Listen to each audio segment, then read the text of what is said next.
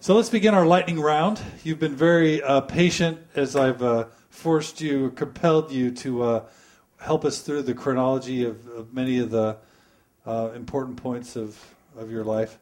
Now it's time for the lightning round, where we're going to just ask you to tell some stories or answer some questions that our listeners have sent in. Okay. So we've heard that you're quite a storyteller. We've seen that now, but Christine has asked us for you to share with us the chicken story. All right. Well, this is a sister-in-law's sister who, she and her husband lived in Livermore at the moment when out on the outskirts it was basically rural, Livermore, California. And some good neighbor gave their children 3 or 4 chicken eggs. And the children wanted to brood them and raise them, so their dad helped them fix up a little box to keep warm, and they hatched the eggs out. So they had a hen, some hens, and a few hens and a rooster, and they. I can't remember how when they grew to maturity how they got out of their pen, but quite soon those chickens had free run of the little farm there. It was kind of a suburban farm, and it turned out they were game fowl. They were those fighting fowl, the kind that grow spurs and fight, and that meant that even though they were out in the free, they survived skunks, raccoons, and so on. They were tough, and they fought off predators, and they multiplied until they had 30 or 40 of them, and going around the place, and they would do what chickens do on porches and walks and so on, and were a general nuisance. And the mother of the family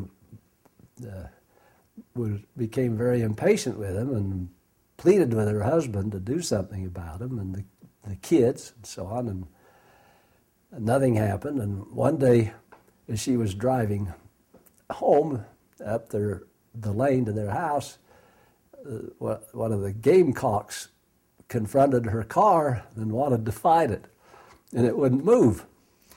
And she didn't have the gumption to run over it, but it made her angry. So she finally was able to get her car back to a parking place.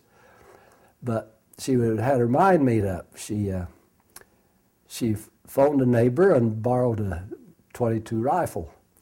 And then she went to the store and bought a box of shells and came back and went out on the back porch and started shooting chickens. And she must have shot 15 or 20, 25 of them. But at any rate, the kids, when the father, he was a dentist, came home that evening, the kids were clamoring, mother's killed all the chickens. Well, she hadn't killed them all, but she had demolished quite a few of them, and there were chicken carcasses all over the backyard, and there were even some over in the neighbor's place. But the poor neighbor came up wringing his hands, and I can't remember. It seems to me that he had in mind that it was somehow that he was to blame, and this was retaliation against him. At any rate, he had had to kill some of the wounded ones and was complaining. But if you knew this good woman, my sister-in-law's sister, she's a sweet, mild-mannered, churchly, duteous wife, church member, and so on. Who went postal. But now, there's another good story about the Relief Society in rural places. The sister-in-law I spoke of, she and her husband lived next door to I guess it was 2 doors up from a woman who had a billy goat, had goats, and one of them was, and they were generally in the backyard, but they also could get out front. and the billy goat was belligerent. It had horns and all.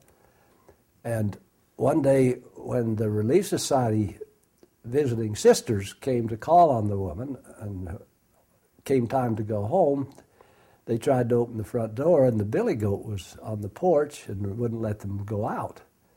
So that good sister went to the closet, took out a .30-30, and went out and killed the billy goat. The rural sisters know how to handle emergencies, but that's another testimony to what Relief Society will do to people. Oh, wow. Those are good stories.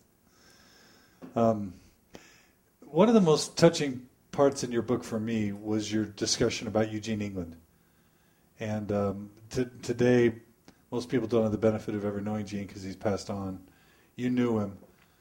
Just talk a couple minutes about what he meant to you, what he was like, if you have a story that encapsulates what he was like to you, and any of those moments or thoughts you expressed in your book about the end of his life. I know it's a big topic, but... Yeah, Gene. Well, Gene was quiet, and he just exuded tranquility in a sense. You felt comfortable around Gene. Very accepted. That he had a Christian acceptance of all people, and he was untroubled by lack of faith. He was untroubled by sinners. He was just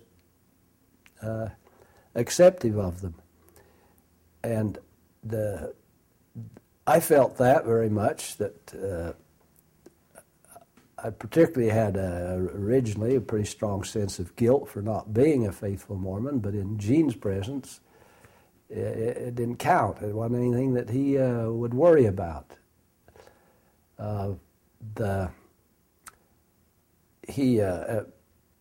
Quite a few years at BYU, he taught Mormon literature classes, and he would use one of my novels or book of short stories, and he would typically have me come down and speak to classes once a year, a class or two on the backslider, and quite a few students.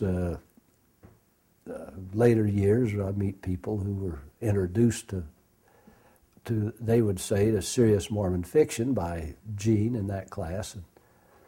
But Gene's students, almost invariably, somebody would wonder why I had so much graphic sex or violence in my writing, and I'd make some defense of it. But what always struck me with Gene is that didn't trouble him. That the existence of that in my writing, Gene esteemed my writing to be Mormon writing, and I was always impressed with that. Because it's good taste. Yeah, well, at any rate, another thing that struck me about Gene is he was the quintessential liberal Mormon. Now, my definition of the essential liberal Mormon isn't myself. I'm a peripheral liberal Mormon. But a liberal Mormon is a person who deeply believes, both that reason with all its apparatuses like science and the faith, the Mormon faith, can be reconciled. Gene believed that. He believed it implicitly. And I marveled at it, that he could get, in the 90s, when we were had our closest friendship, the late 80s and the 90s, that I marveled as I could see that Gene was sincere in that position. Both he believed and in the prophet, the church, but he also, that's why I found a dialogue, is that he thought the role of dialogue was a natural. Slowly through the 90s, Gene became disillusioned in that. And maybe I shouldn't say slowly. I think the treatment he received following that impetuous speech he gave, and that was uncharacteristic of Gene to get up and angrily denounce the committee for strengthening the members. He assuming that it was got up without the knowledge of the brethren at the highest levels by functionaries. And then he was publicly rebuked, if not explicitly rebuked. At least the church declared that that committee happened to have a couple of apostles on it. So it wasn't just a group of functionaries doing it. It was, I think, in the aftermath of that Gene was, what you ought to say, mauled by Elder McConkie, who wrote Gene a letter which became public while Gene was in England and before Gene ever saw it. A letter basically saying to Gene that when you and I disagree on a point of doctrine, I'm the one who, it's your place to ask to defer to me, not vice versa. Which shows Elder McConkie in his quintessential arrogance. He's the most classic example of the abuser of the priesthood that I know of, and that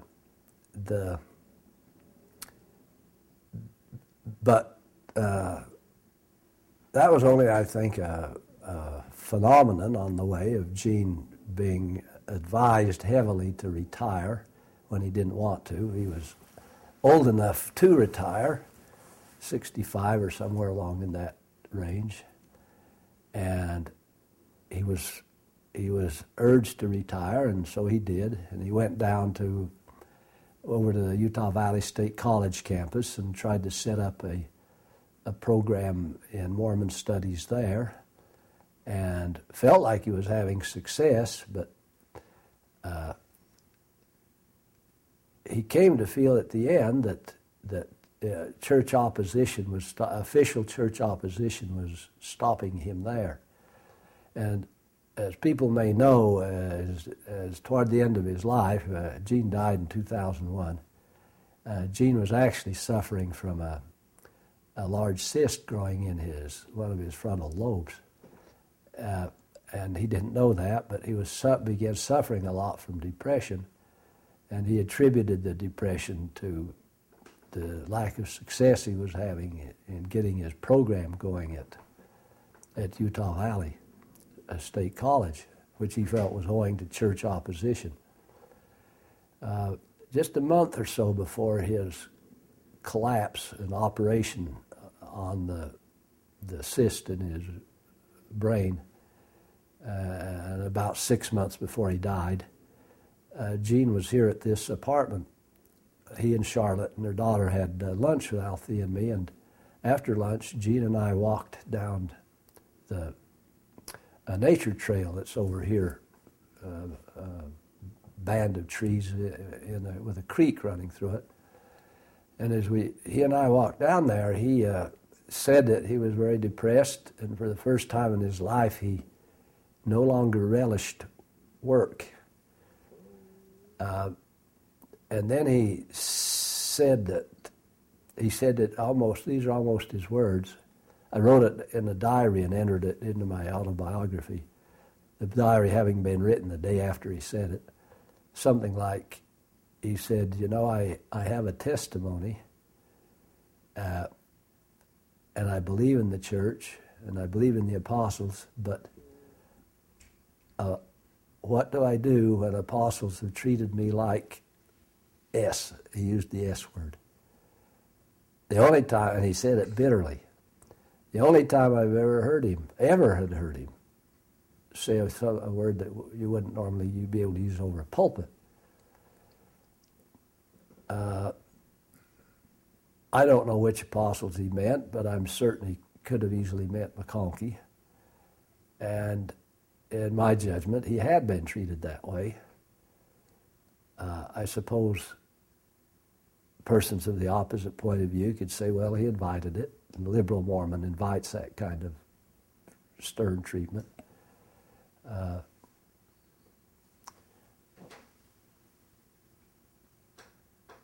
I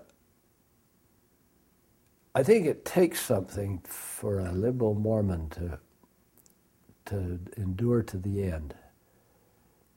That you can easily, as a liberal Mormon, realize that the church doesn't welcome the liberal Mormon. It ought to. It's too bad it can't. But it can't. It doesn't.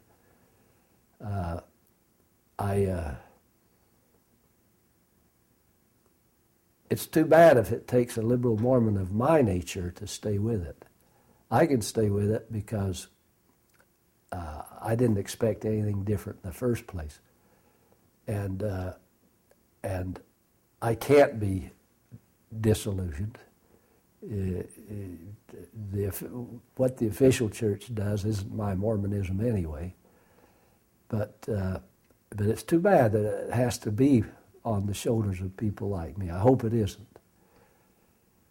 You didn't want that kind of a pessimistic conclusion. No.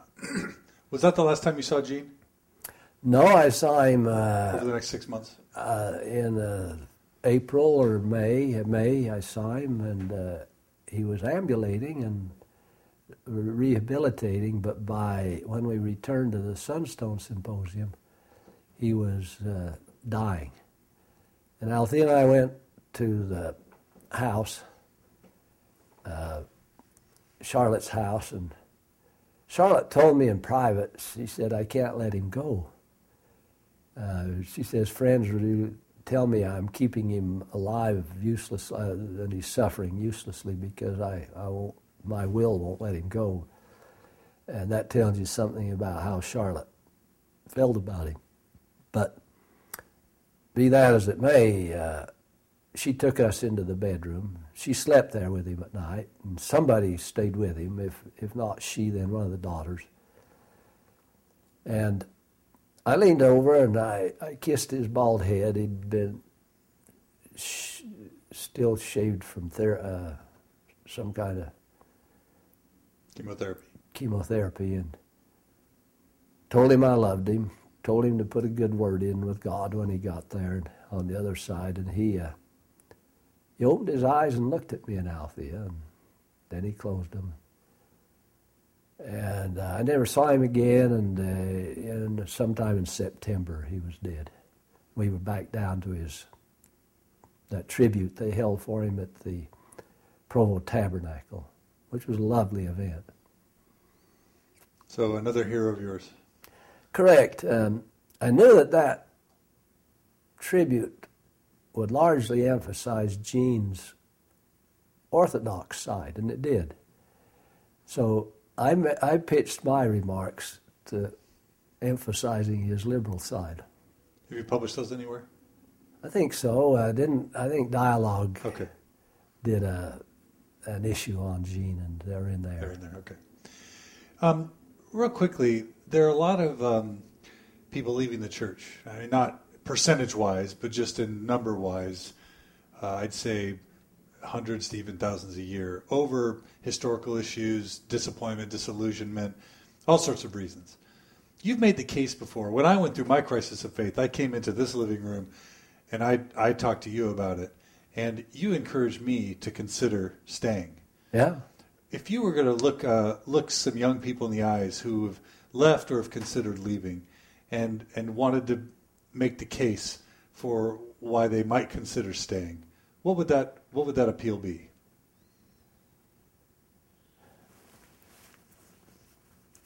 Well, my appeal would be that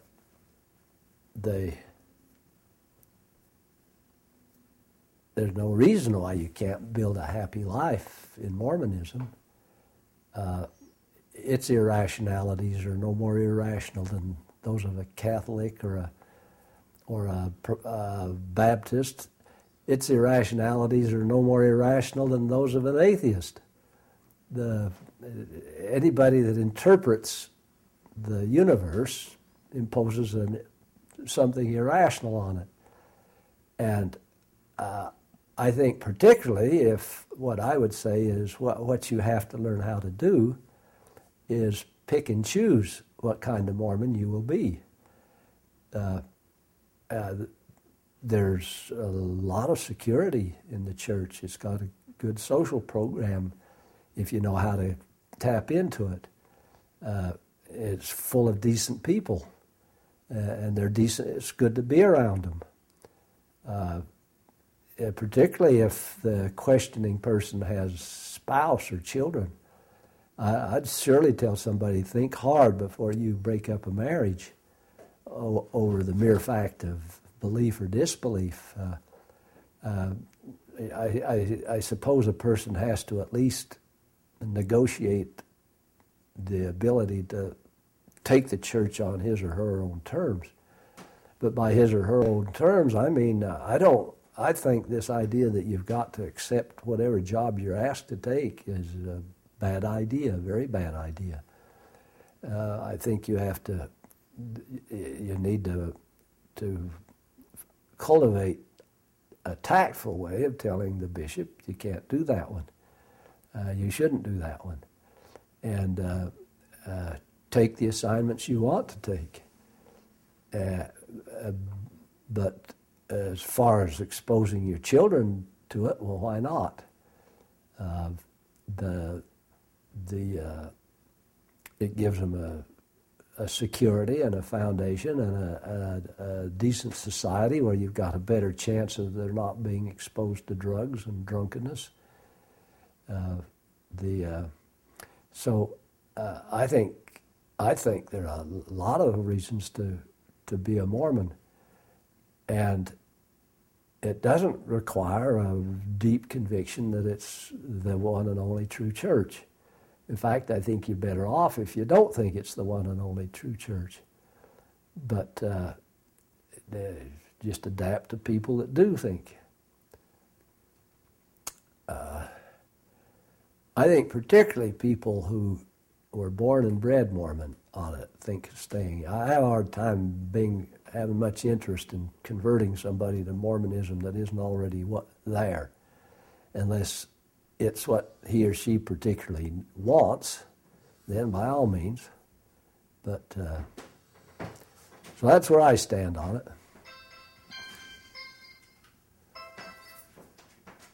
My daughter is a Mormon. We raised her Mormon because my wife said we should.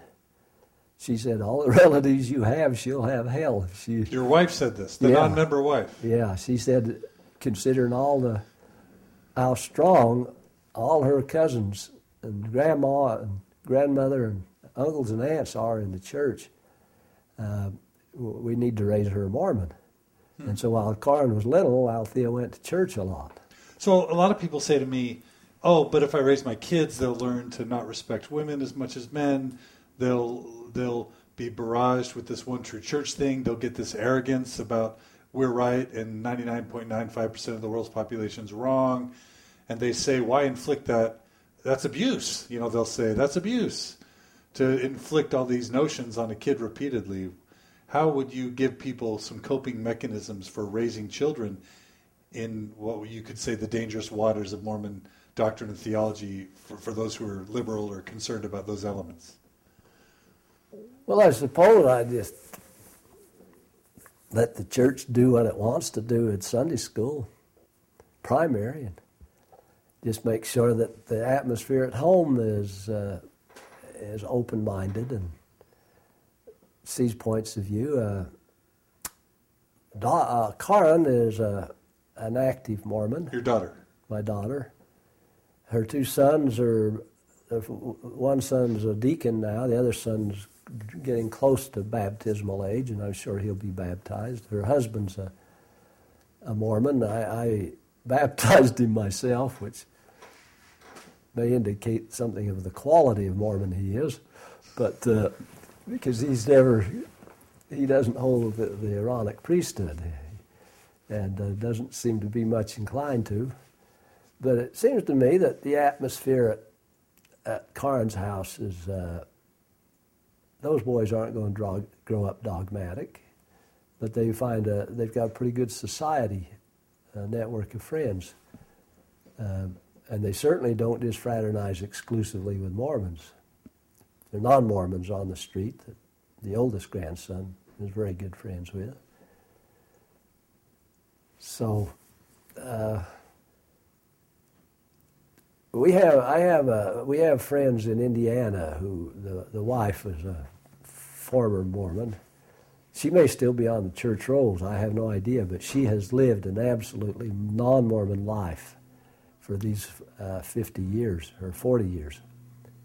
And she, when we visit with them every couple of years for a weekend or so, I'm an inveterate talker about Mormon affairs, and she gets back into it, and she'll say, it's refreshing to be back in the company of somebody that understands what it was to have a Mormon foundation. She says, most of our friends, we don't talk about what it's like to be a Mormon or what it was like. So that what that taught me is even the Mormon who goes apparently Gentile is still Mormon. And that's why I said that those nephews of mine that may identify more with their Baptist friends than with Mormons, they're down deep. They've got the sentiments and the problems. They understand the problems of being a Mormon. You alluded to this earlier, but in your encouragement for disbelieving folks to maybe consider continuing their Mormonism, I almost get a sense that there's a mission in your aspirations because you feel like maybe they're an important leavening influence on the church itself. Oh, that's a big thing. The more liberal Mormons there are, the better. What's that? They influence the others to ease up on the throttle a little, the self-affliction throttle. That's why I told Richard Dutcher at the last Sunstone, you ought to stick with it. And he didn't have time to pursue that. And maybe he is, for all I know. I hope he does. But the reason is I think the more either doubtful or unbelieving Mormons who can stay in the church on friendly terms with other Mormons, the better off the church is in the long haul. The church is? The church. How's that? I think the church is shooting itself in the foot to think that going totally conservative to the point of deciding you have to believe there was a Noah's flood, global flood, it's damaging itself. I think the need to affirm, the believer has such a strong need to affirm the faith that he wants to get out into a region of unreality to keep it affirmed, rather than realizing that faith has to be some kind of tension with everyday reality, rather than a system that lets you exclude everyday reality. And so liberals help. Well, I think so. I keep think the church grounded and the membership grounded in reality. There's a reason why the church ought to liberalize in its attitude toward women.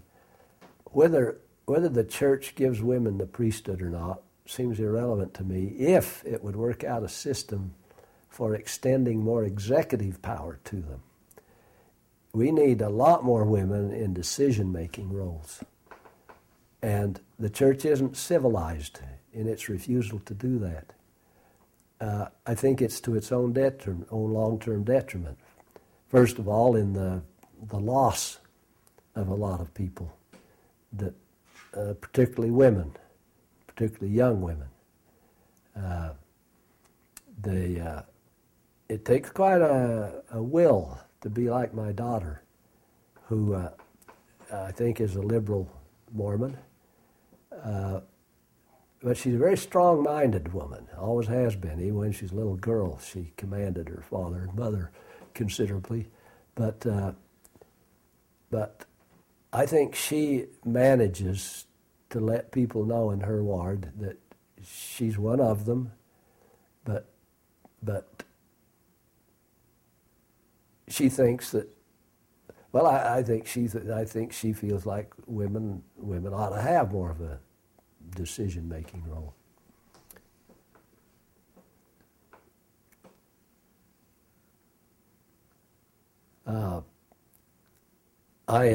I'm well known over to my own ward, I guess, though I haven't been to church for 6 months.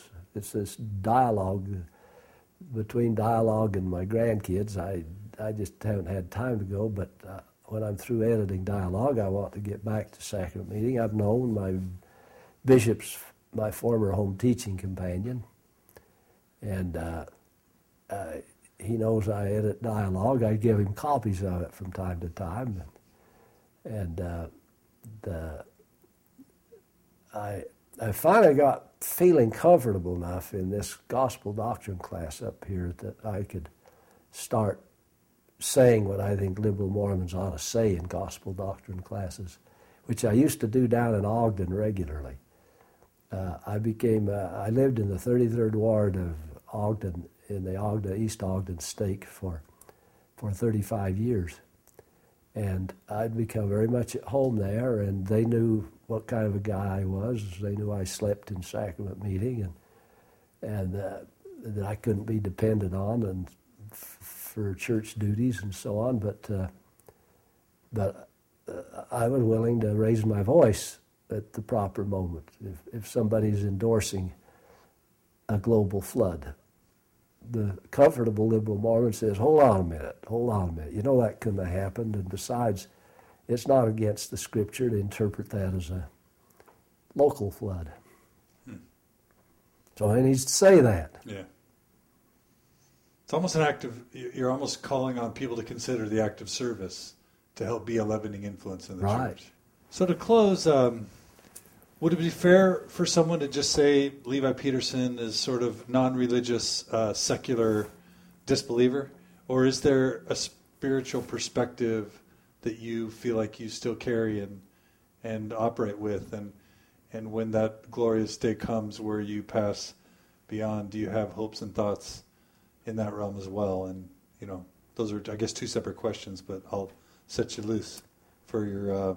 Well, first of all, I believe I'm religious because I feel reverence for the world around me. I became awake to that fact in wilderness, and I've written quite a bit about wilderness. But the primary thing wilderness taught me was that I respond to the world with reverence, and to me that's the essence of religion. I'm hesitant to ascribe personality to nature, but I would like to believe that the universe, nature, is moving in a direction that is in accordance with the deepest and most important human ethical values, which I hope are God's ethical values. Loving God through reverence, loving fellow creatures, which seemed to me what Jesus was saying, love the Lord thy God, love your neighbor as yourself, and so on. Extended to all living things, which was the import of Albert Schweitzer on me, to learn that, picking up on his concept of reverence for life, that you expand the Christian ethic toward human beings to all living creatures. Making judgments, recognizing you are making value judgments as you prioritize where you're going to put your efforts.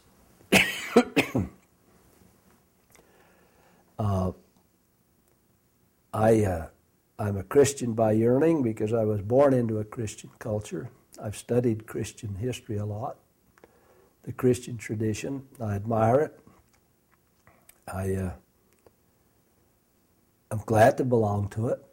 I'm not ashamed of it, but I don't exalt myself over my Hindu friend, Seshachari, in Ogden, my colleague at Weber State. He and I always get together, we discuss religion, and it isn't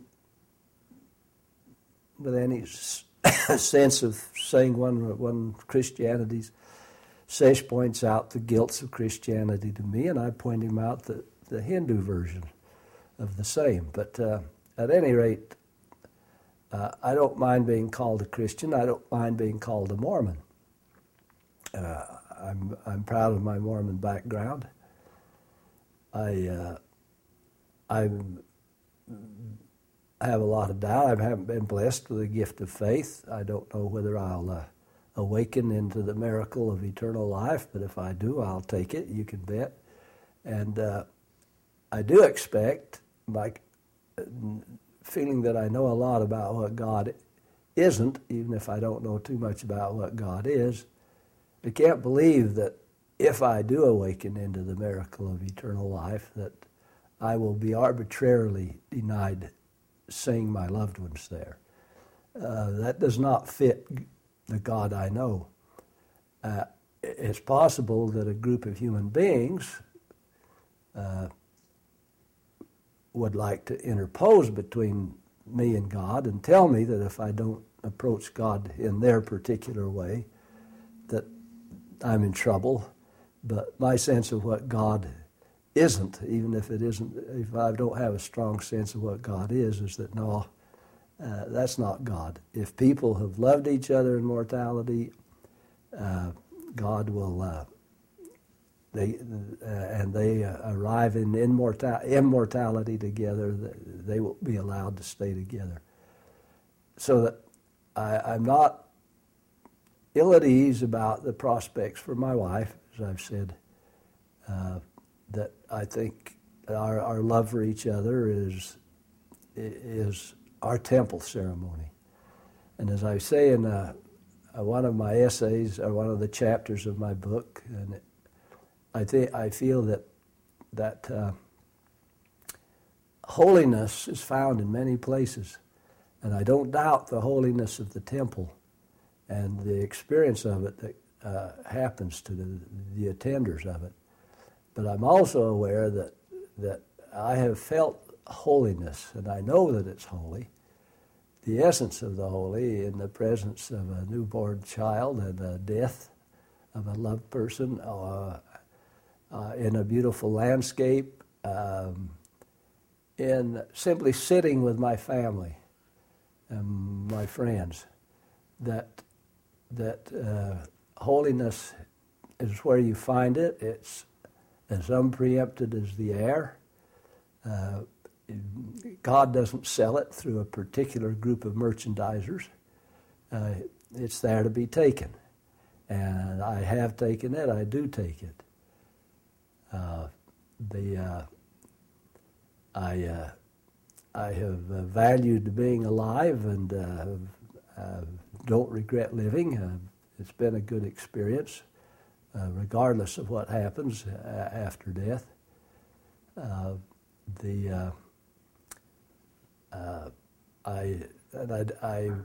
value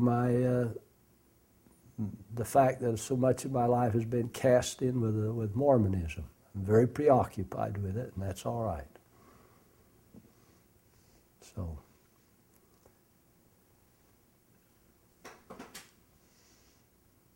We done? I'm done. All right.